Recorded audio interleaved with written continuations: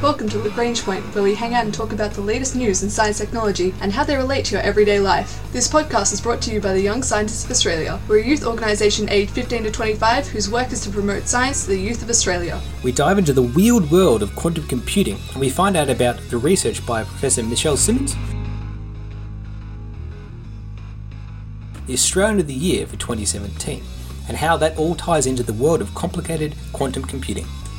In the last week, we've awarded the prizes for Australian of the Year, and some of the fantastic news out of it is that 3 out of the 4 major prize recipients were scientists. Well, the maths teacher, Eddie Wu, was named Australian Local Hero of the Year. Graham Farquhar, as an esteemed scientist, was named Senior Australian of the Year. And of course, the top prize, Australian of the Year for 2017, was named as Professor Michelle Simmons, who is one of the professors at UniSW and leads the Centre of Excellence for Quantum Computation and Communication Technology. And she's one of the most well-recognised and highest achieving scientists, particularly in the area of quantum computing across the world. She's won heaps of medals and accolades in Australia before. The ARC, the Australian Research Council's most prestigious awards, named as a Fellow of the Australian Academy of Sciences, won both the Pawsey and the Lyell medals from the Australian Academy of Sciences. She was named Scientist of the Year by the New South Wales Government in 2012 and 2014. She's won prizes from the ATSE, the Australian Technology, Science and Engineering Group, the SARA's Eureka Prize for Leadership in Science, and even most recently in 2016, the Foresight Institute Feynman Prize in Nanotechnology. Now, with a resume like that, it's very surprising that she was named Australian of the Year, a title that's often gone to humanitarians, educators, sports people, and it goes to show that Australia is now turning a corner and recognising the achievements of great scientists who've been working for years under the radar. And so let's take a step back and look at just exactly what Professor Michelle Simmons has achieved. And to do that, we first need to spend a little bit of time talking about her biography. And then we're going to get into just exactly what makes quantum computing work and why it's so special. So strap yourselves in. We're about to dive deep into the world of quantum computing, where everything is everything simultaneously. And we're going to start our journey all the way over in England.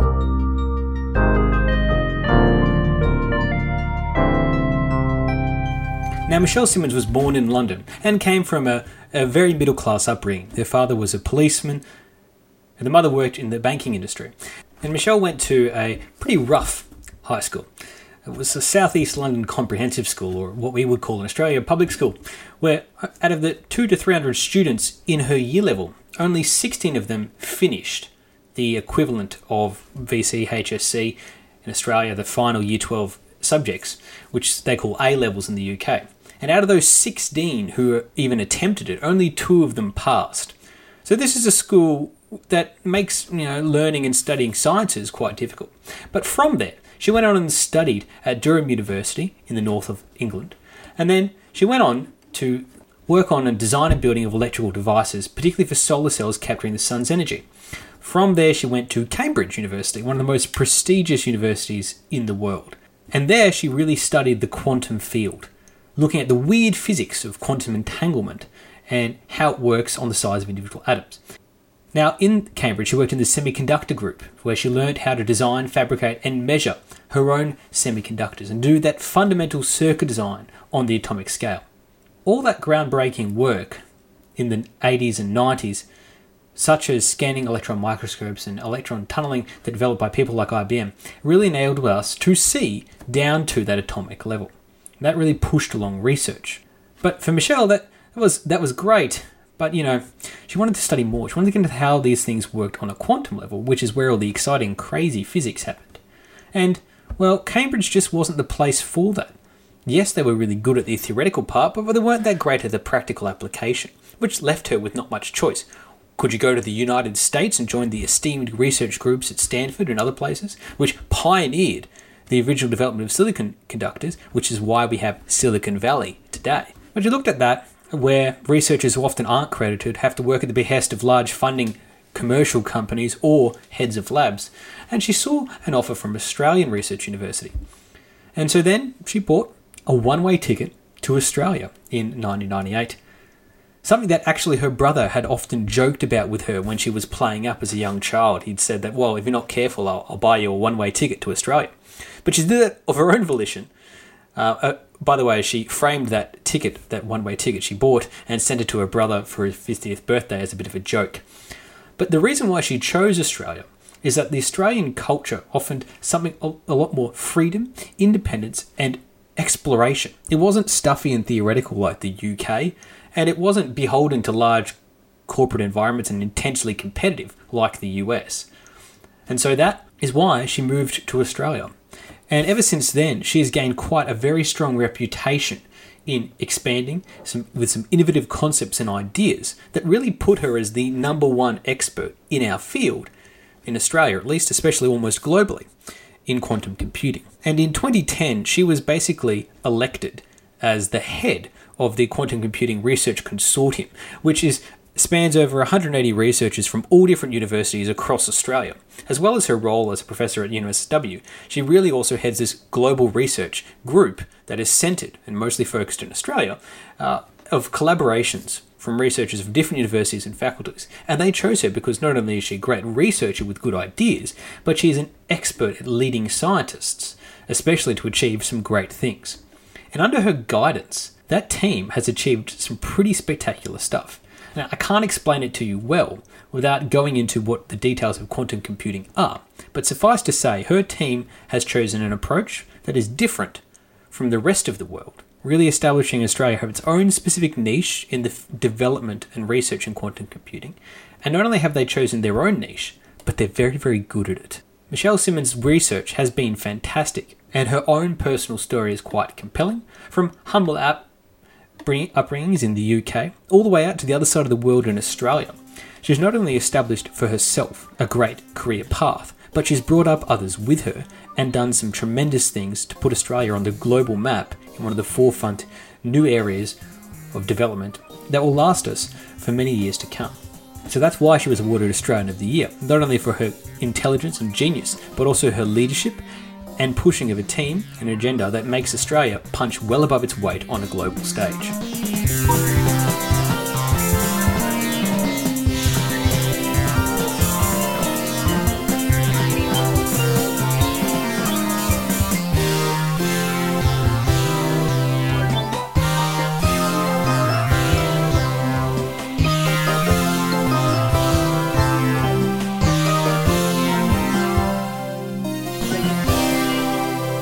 So let's first talk about quantum computing, and to really explain why quantum computing is so incredible and potentially going to change the way all computing works across the world. We need to take a step even further back and explain two key concepts. The first is traditional computing, and traditional computing works in a pretty simple way. You can imagine it like having a whole bunch of switches and light bulbs. Light bulb can either be on or it can be off. And with that, we can code information. I can say, you're listening to this radio station or podcast, and I can have that be represented by a light bulb being on. And if the light bulb is off, you know that you're not listening to it. And we can build all kinds of complicated circuits which pile up all this information. With 3 light bulbs, I can actually represent 8 different combinations. And those 8 different combinations could represent 8 different types of information. Maybe that's 8 different radio stations or podcasts that you're listening to. And that's how this all works. We can build up all these different combinations of things, and we can save and store that information. If I have a hard drive, I can store the value. I can magnetically flip a bit or save on a solid state drive whether or not that radio station was on or off. And I can save the state of that light bulb, so when I power the whole thing down and come back to it later, I remember what those light bulbs were in before. And this is the principle, this binary nature, on or off, switching between these twos and storing this information is how traditional computing works. And the problem with all of this is that when you want to scale it up to tackle really, really big problems, you need a lot of information. And you need a lot of bits. You need a lot of those light bulbs all lined up in a row. And that's really great. And we've managed to scale those down using silicon transistors and really get to a really, really low level. But there is eventually going to be a limit where you can't go any lower. And that means you have to make more and more efficient computers that can do lots of calculations with less, and you need to try and pack more and more of these individual light bulbs or switches or bits into even smaller and smaller chips. And eventually we're going to hit a limit on all of those things. We're not there yet, and we've got a fair while to go. But that's basically the crux of the problem. If you wanted to solve the world's most complicated problem, that would take thousands and thousands and thousands and thousands of years to compute, and billions and billions and billions of those light bulbs or bits, then it's going to take an awful big computer, an awful lot of energy, and an awful long time. And for some kinds of problems, optimizing things we call, the fancy word for it is NP-hard problems, like the traveling salesman, but basically route optimization, or searching a really big database for that one value. So imagine if I had a big table with thousands and thousands and thousands of rows and thousands and thousands and thousands of columns. If I wanted to find the lowest value in that table, I need to search all of those individual things. I need to go all the way across and then all the way down and do that again and again and again and again and again. And that type of problem is incredibly time consuming and also often incredibly important, because that kind of search and optimization problem is essential for lots of things, from route planning to choosing the best part for your space mission to doing all kinds of detailed modeling and analysis to predict our climate, to design new medicines and all other kinds of things. So if we want to tackle these really big problems, we can either build massive supercomputers and wait a long time, which is what we're doing now, and then you have to fight over your access time for that supercomputer. So sometimes we just don't even attempt problems because we know it would take 10,000 years, so we can't really ask that problem for the computer. So we have to sort of approximate it and do it other ways. Well, quantum computing on some particular types of problems would enable us to do a lot of those really hard things that I was describing much, much faster. Orders of magnitude faster. Which would mean that we could solve some of those really groundbreaking problems really quickly and efficiently, because it doesn't have the same kind of scaling problem that normal traditional computing does. So all of a sudden, a lot of those limits around how computers would work would disappear, and we could solve some particular types of problems a lot more efficiently. Now this sounds great and incredibly awesome. Sometimes also a little bit scary, because things like encryption, particularly public key encryption, requires on factoring primes, and factoring primes is one of those problems that can be solved really efficiently using quantum computing. So maybe encryption isn't as good as it needs to be, because it could be easily cracked by a quantum computer. But that aside, there are some advantages and disadvantages to quantum computing. It also isn't a be-all and end-all, because not all problems can be made more efficient by a quantum computer. Quantum computing is really, really good at some kinds of problems, like finding a local minima, searching through that big massive table. But other types of problems, it basically performs almost exactly the same as a regular computer, so there's no net advantage. So we need to make sure we take all these doom and gloom, or hype and joyous press releases about quantum computing with a grain of salt, because there are a lot that they can and can't do. It's like choosing the right tool for a job. So that's why quantum computing is useful and why quantum computing is exciting. But how does it exactly work?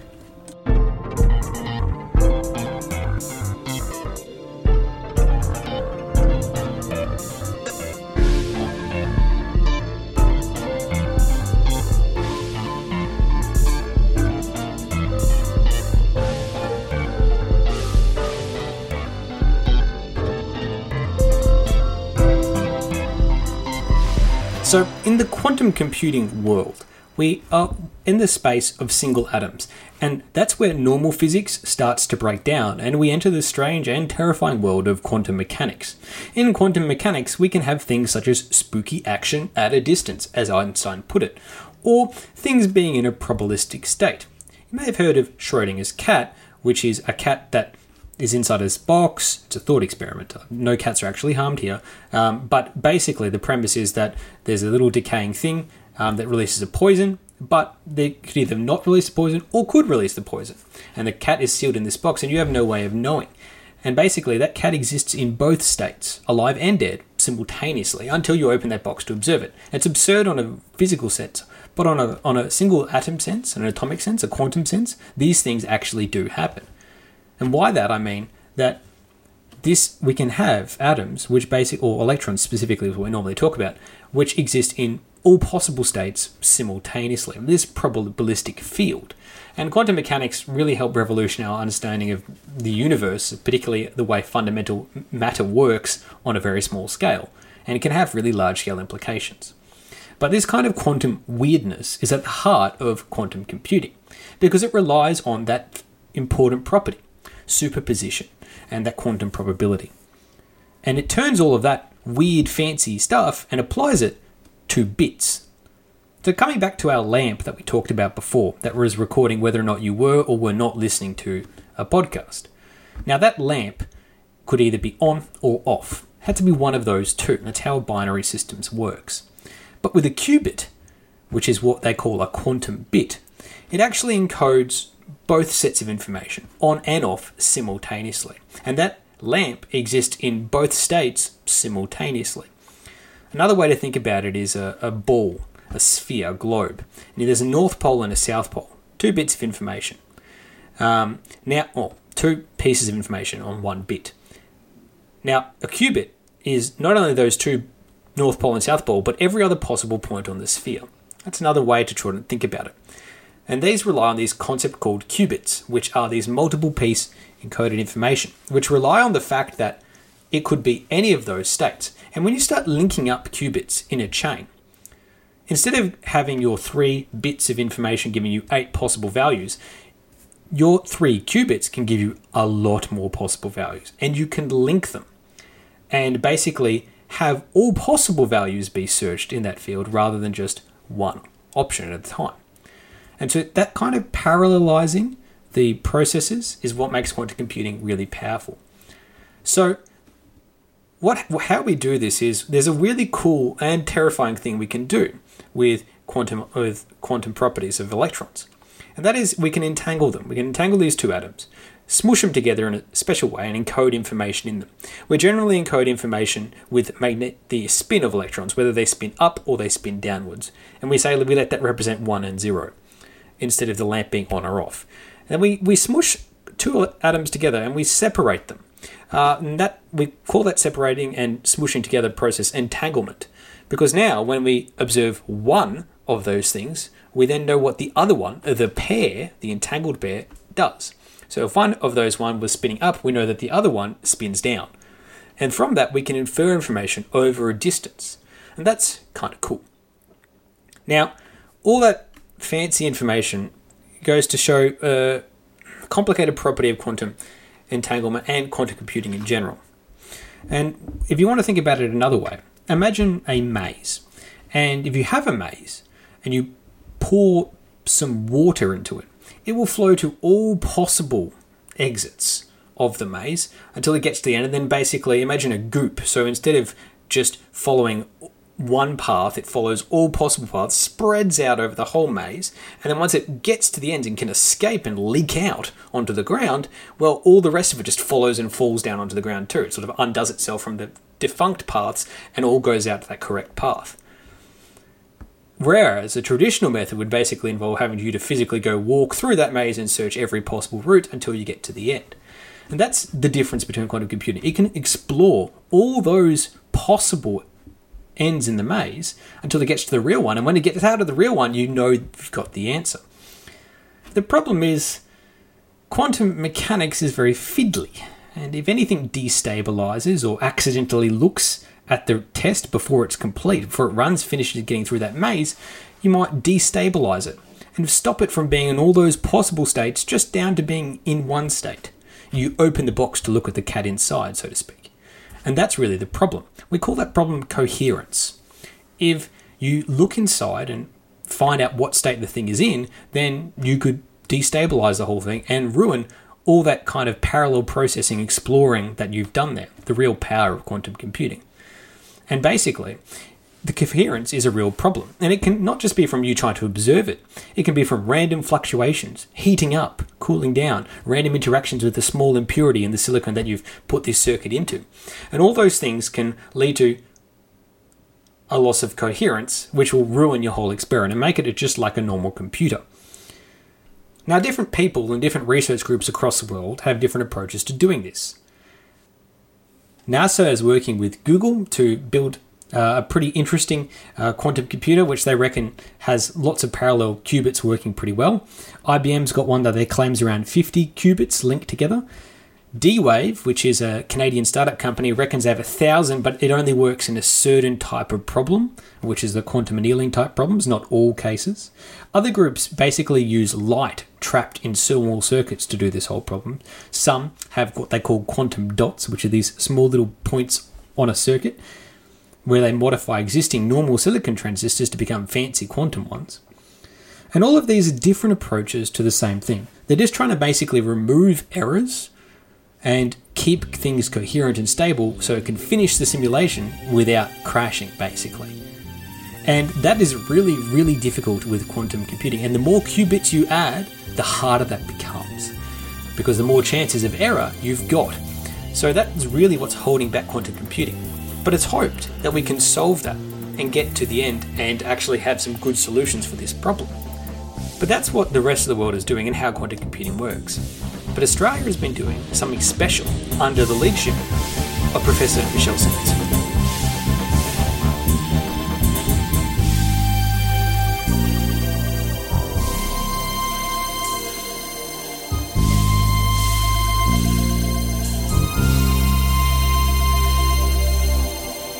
So Australia is focused on silicon qubits, and that's really been our difference, our point of difference to the rest of the world. And there are a lot of advantages and reasons why we want to do that.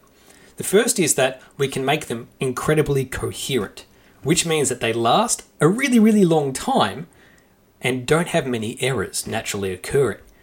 They can last, at most record I think from 2016 research is around 30 seconds, which is leaps and bounds about everyone else. And you can also make them have 99.9% error-free, which is pretty spectacular. They last long and they're pretty error-free. And the way we produce those qubits, those silicon qubits, is also pretty unique and special because it is similar to existing circuit fabrication methods. One group, specifically led by Michelle Simmons herself, actually builds these P atoms, these phosphorus atoms, into a silicon crystal. It's a 25-step process that's pretty complicated, but basically they take some pure silicon, they seal it in vacuum, they put a really thin coat of hydrogen, 1 atom thick, on top. They then scratch out using variable voltage, basically electron scalpel, and they scrape some lines, and those lines become important later. Then they drop in to the center, they puncture these little holes in the top of this big wafer and drop in a single phosphate atom. And that is then the qubit itself. And those little scratched lines, they become where you can read out the value of the qubit and infer voltage and things like that. So it becomes quite useful from an information perspective. So that's Michelle Simmons' method. The research team as well also has one where they fire phosphorus atoms into the silicon crystal using basically a big beam. And the third approach is to use quantum dots, so basically turn a silicon transistor into a qubit. And all these different pathways are being used by Australia. But by basing everything on silicon, we managed to encode qubits in a really dense way, in a way that mimics existing circuit design. And the most recent innovation is that they can actually make logic gates in it. Now, a logic gate is basically like an AND or an OR switch. They're fundamental pieces of circuit design that have been around since the 50s and 60s, in production anyway. But to do it on a quantum level is amazing, because you could do something that would otherwise require thousands of qubits working together and not being in error state, with maybe 1 or 2 qubits, and some really fancy circuitry. So these logic gates that they're able to do relies on one simple property, and that is by using silicon and using a single silicon atom and encoding the information, this information for the qubit, not just in the spin up or spin down of the electron, but also using the nucleus. And by that pair means that you can now entangle and spread apart those 2 atoms a very long distance, 50 nanometers. But in circuit world, that's incredibly huge, because now, instead of relying on really fancy and intricate and specialized and delicate methods, we can use traditional circuit design. We can add in things like tap-out paths, little etched lines for reading out voltage, control gates, and all other kinds of normal production facilities and science that we've done for normal transistors and chips. We can apply all of that now quantum level and make really resilient logic gates that are also quantum-based. So we apply all our previous learning in silicon circuit design to the quantum level. And effectively, that gives us about a 2 to 3 year advantage on the rest of the world's quantum computing design, meaning ours are more efficient, more stable, and more scalable. Yes, we don't have as many qubits as the rest of the world, IBM's 50 qubit machine, for example, but we will probably by 2020 have a 20 qubit, very, very highly stable logical qubit, which can produce logic type circuits, meaning that we will be able to apply it to a lot of problems more quickly and more stably. And we can do all kinds of problems that will otherwise be not really solvable by competing techniques like D-Wave. So Michelle Simmons' research group and consortium is really not only doing something that nobody else is doing, they're doing really, really hard science in a new and innovative way that is competing and arguably better than NASA, IBM, Google, you name it, the leaders in what we consider computing normally. And all this work is being done out of Australia. And if you don't think that's impressive, I don't know what else will impress you. So quantum computing has a lot of potential on some specific type of problems. Other problems will still be hard to solve even with a quantum computer. And Professor Michelle Simmons' leadership on this topic, as well as her own specific inventions, has made her an expert and a leader in this field for the last 20 years. In the last 10 years of specific guidance of this research team, they've achieved really great things. And that's why she was named Australian of the Year, because she's putting Australia on the map in a quantum sense and competing with the likes of Google, NASA, IBM, all the biggest names in computing, right here from Australia. This has been the Young Scientists of Australia's podcast, Lagrange Point. Found out how quantum computing works, what it is good at and what it isn't good at, and why it's just so damn difficult, and how Professor Michelle Simmons is helping lead the charge on breaking through. Our ending theme was composed by Audionautics. Head to ysa.org.au for more information about the Young Scientists of Australia.